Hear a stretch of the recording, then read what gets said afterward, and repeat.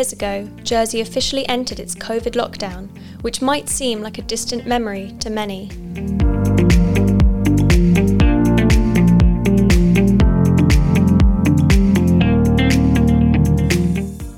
But there are some in the Channel Islands who are still feeling the effects of the viral disease that brought the world to a halt. Long COVID, which began as a hashtag, has now become a medical condition diagnosed to those who are still experiencing COVID symptoms years on from contracting the disease.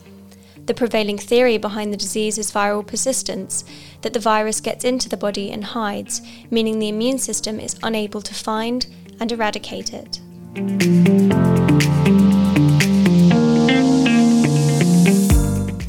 Dr. Matt Doyle, a GP based in Jersey, has become the island's long COVID specialist, and he runs a clinic at the General Hospital which is specially designed to treat long COVID patients. Since it opened in February 2022, GPs have referred over 300 islanders to the clinic, and it has given more than 550 appointments.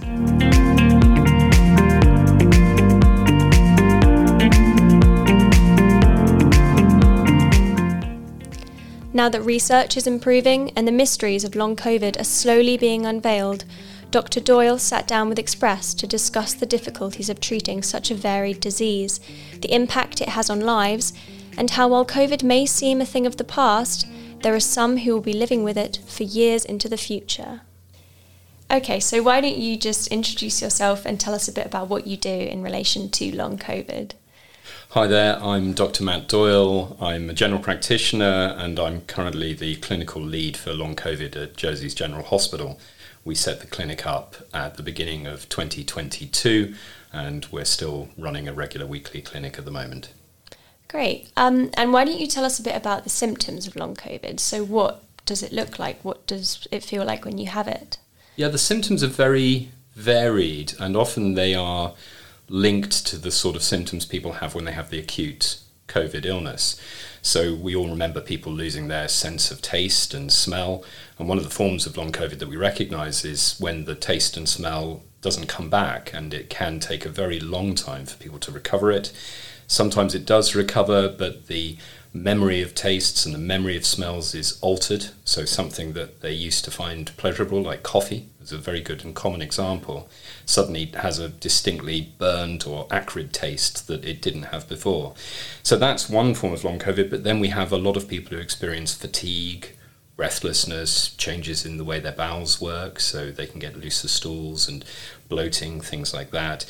Joint pains are quite common, headaches are quite common, and we see some degree of cognitive impairment for people. It's a very wide-ranging condition, and it seems to be pretty much able to affect most areas of the body.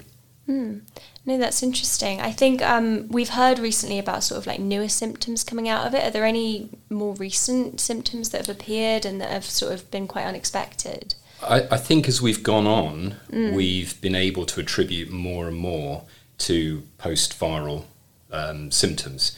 So whereas previously we had an understanding when people said they were fatigued, because post-viral fatigue is something that's been recognised for very many years. But then when we started getting people with bowel symptoms, that was a bit more surprising. And there have been a lot of very good studies looking at why that happens. There have been people who've had joint pains, and there's been a lot of concern about why people get joint pains because of a viral infection months after they've had it. But again, our understanding of what's going on and what happens in the body with post-acute COVID or long COVID is expanding all the time. So we've now got some clearer answers as to why these things happen. The harder bit, I think, is what we then can do to support people. That's my next question, actually. I wanted to ask how you prescribe, what do you prescribe for this? Because it's such a varied, it sounds like difficult to pin down conditions. So how do you treat someone for it? Yeah, there are a lot of problems with treatment. We don't have, normally in medicine we use what we term evidence-based medicine. So we would look at whether certain medications or therapies work in a particular condition, and we'd look at the evidence that's out there in the medical literature to show us that we're doing the right thing. That's, of course, emerging. The evidence is emerging with long COVID. We've only really been looking at it since the middle of 2020. Sort of June 2020 was when the term long COVID was first being used. So we're still in these very early stages. There are some very big trials looking at whether particular treatments are effective, but most of them won't publish till well into next year, 2024. So we don't have that data yet. However, depending on the symptoms people have, there are some medicines and some therapeutic options that do seem to work for a reasonable majority of people. Antihistamines were first looked at in the early part of the pandemic because antihistamines do have some antiviral qualities. And the study that was done at University College Hospital in London towards the end of 2021 showed about 80% of people, particularly with fatigue and brain fog, find those symptoms are alleviated if they take particular combinations of antihistamines. And we've seen that here in Jersey, that people who've been prescribed those drugs have found them very effective. There are some other medicines, depending on the problem that people present with. There's this condition POTS, which is a condition where people can get very dizzy, when they can get palpitations. It's a dysfunction of part of our nervous system called the autonomic nervous system. And there are drugs like beta blockers, which are commonly used in heart disease, that can be quite effective in that. And there's another drug called ivabradine, which can be quite effective. And then there are some supplements, over-the-counter supplements, that are beginning to show some small degree of evidence. But again, it's very small. I think the biggest problem is none of these drugs are licensed to treat long COVID. So drugs are produced by the manufacturer, and they go to the monitoring agencies and they say, look, we have a drug for high blood pressure, and the agency will look at all the evidence the drug company can produce to show its safety and how effective it is, and then they will give a drug a license to treat high blood pressure. But if we use these drugs for long COVID, we're using them off license, and that can be challenging because we're using drugs for reasons they weren't originally designed for. And is there progress being made on that? Are there specific long COVID drugs that are in development? Or? There's no specific long COVID drug. There's a couple of new agents that are being looked at. There are a number of antiviral drugs, because one of the theories about long COVID is that the virus gets into the body and then hides away. It doesn't get eradicated by the immune system in some people, and that might explain why two people in the same household can get COVID at the same time, and one of them's ill for 4 or 5 days and makes a complete recovery and has no symptoms, and the other person who got exactly the same infection has some degree of persisting symptoms for perhaps months afterwards. And one of the theories is about what we call viral persistence, that the virus is hiding away in the body. And we know viruses can do this. We know that some viruses can have chronic carriage within the body. The immune system just can't find them. And that may be why some of these drugs are more effective than others. The antiviral drugs, some of which we've tried with patients in Jersey, so far haven't been very effective in treating people. We haven't had, of the few patients who we've tried antiviral drugs for, none of them have noticed any particular improvement. But there will be, going forward, an increase in research and hopefully new agents that will come through. And if that's the case, then there's a very good chance those medicines may be able to help people with viral fatigue from other viruses, because, of course, COVID-19 is not the only virus that can cause a long-term disease after it. Of course, yeah. I think our next question actually was about sort of how long is long COVID? Are people recovering fully from this, or is it something that is more of a long-term permanent health condition that people have to deal with now? Variation in how long people have the symptoms for is quite marked. So the Office of National Statistics in the UK do a monthly report looking at long COVID throughout the United Kingdom in all the jurisdictions. Their current data, which is free to access, so anyone can go and have a look at it, shows that there are about 2 million people in the UK who are currently experiencing some degree of symptoms after a COVID infection. And of those, just under 700,000 had their COVID infection more than 2 years ago.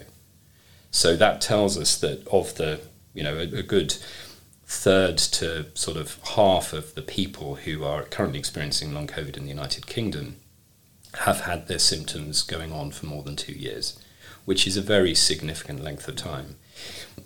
Having said that, we do see a lot of people naturally recovering. That time being the great healer, that as people go through months from their infection, there is a lot of natural recovery that seems to happen. So we have had people who've gone through the clinic who have not responded to necessarily any of the therapies we've tried for them, but who have spontaneously got better without us doing anything, which is very encouraging. Yeah, no, that's good.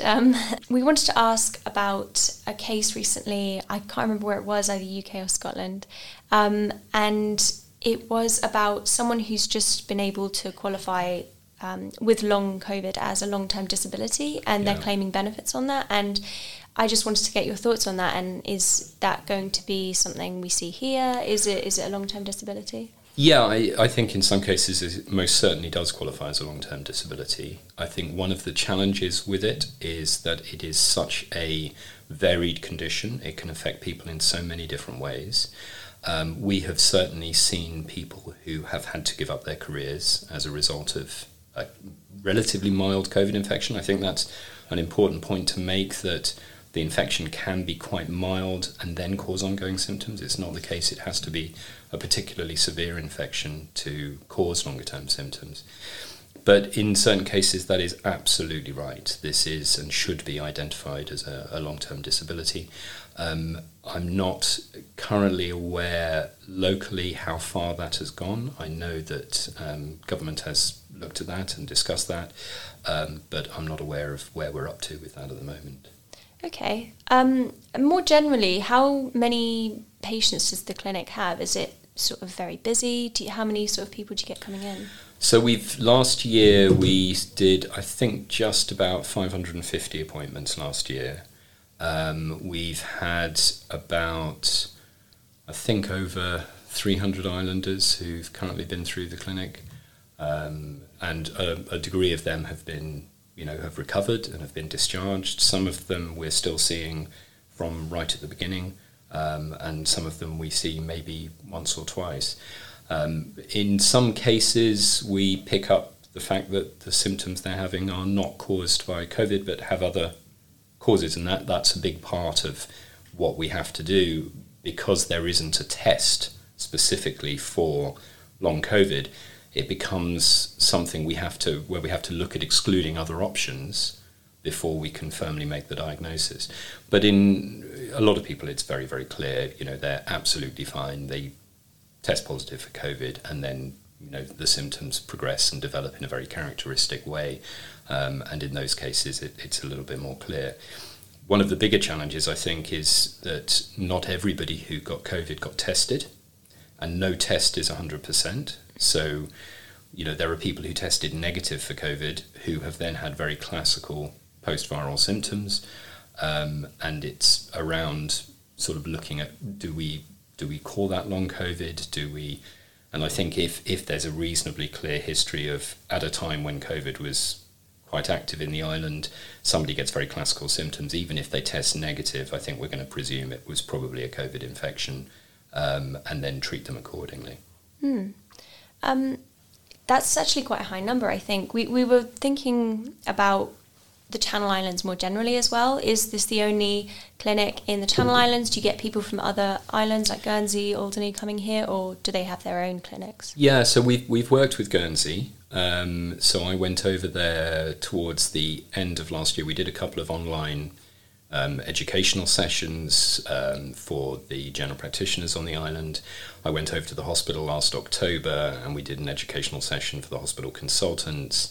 And we did a small clinic at that time. Guernsey has, as far as we're aware, a lower number of cases than Jersey, but the way these cases are reported in the islands is very different. So Guernsey have completely different computer reporting than we have in Jersey, so it's very difficult to compare like for like. But we continue to be in touch with Guernsey, and talking to them about how they're trying to manage things and what they're doing. Okay, great. We wanted to ask also more generally about the kind of ages and genders that you're getting. Is it quite a broad spread, or are there specific age groups you're getting? Very much specific age groups. Bear in mind that we are dealing with adult patients, so we look at people from the age of 18 and upwards. If there are children and young people who have long COVID, they have been looked after by the general paediatricians here in Jersey, though fortunately we've had very few paediatric cases, which is very encouraging. I know in the UK it's been more of a problem. As a general rule, and particularly again if you look, because our data set is quite small, but if you look at the Office of National Statistics data in the UK, they're seeing it be about 60% female to about 40% male. And the biggest age range is sort of 35 years old to about 60. That's the kind of highest age range. Why that is not clear, and it's unfortunately, that coincides with our working population. So there is that knock-on effect on the health of our economy. But that seems to be the demographic that we see in most countries around the world. There is great variation. The UK has a particularly high level, whether that is through better reporting or whether that is really that there's more of it seemingly in the UK is not clear. But, some countries have not been so troubled. The US, Canada both have quite significant levels as well. 60-40 women, men seems like quite a strange split. Do you have any idea why it's affecting women disproportionately more? No idea, though that has been a very similar figure when we look at other causes of post-viral fatigue, or ME, chronic fatigue syndrome. There is a similar female to male ratio, and we do see differences with lots of medical conditions. Some disproportionately affect women and some disproportionately affect men.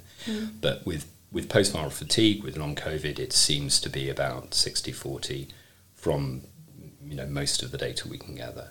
And certainly that's what they're seeing in the UK. Okay. So we are 3 years on from COVID and from the lockdowns now. And we did want to ask, what is the level like? Is it increasing the amount of people you're seeing, decreasing? Is it tapering off? Is it staying the same? How is the sort of 3-year anniversary relating to the numbers that you're seeing? I think substantially decreasing, okay. which is a really good thing. When we started, we were probably getting around 20 to 30 new referrals every week. We're now seeing probably around 5 referrals a week, so that's a significant drop. We're also seeing probably less significant illness now, and I think that's linked to our effects on our vaccination program has been very instrumental in helping to protect our population. We're very fortunate in Jersey to have a very robust and excellent GP system, primary care, in complete contrast to the United Kingdom at the moment, who are really struggling. So it means that people are much more able to access care. So we're seeing it tailing off at the moment, which is very reassuring. Definitely, that is reassuring. Do you think that's just because sort of awareness and interest is dropping, or the cases themselves are actually dropping? I don't think it's because of awareness and interest. I do think the cases are dropping. I think there is more of a sort of immunity across the island now. Most people have had the infection several times. Most people are vaccinated. So that does give us a degree of protection. That doesn't mean we still do not get cases happening, and we do, but they are fewer and further between, which is a very good thing. Definitely. So I think that's all the questions we had for you about long COVID in the clinic. We wanted to end with something fun, so we wanted to ask if you picked up any weird lockdown hobbies. Weird lockdown hobbies? No, my only weird hobby is playing in a band, so that's my... completely normal hobby, okay. Don't worry. But no, because we've been asking, because it's 3 years on and some people have kept these things up and some people haven't. So I did take a very deep dive into the making of coffee, which has driven my wife absolutely spare.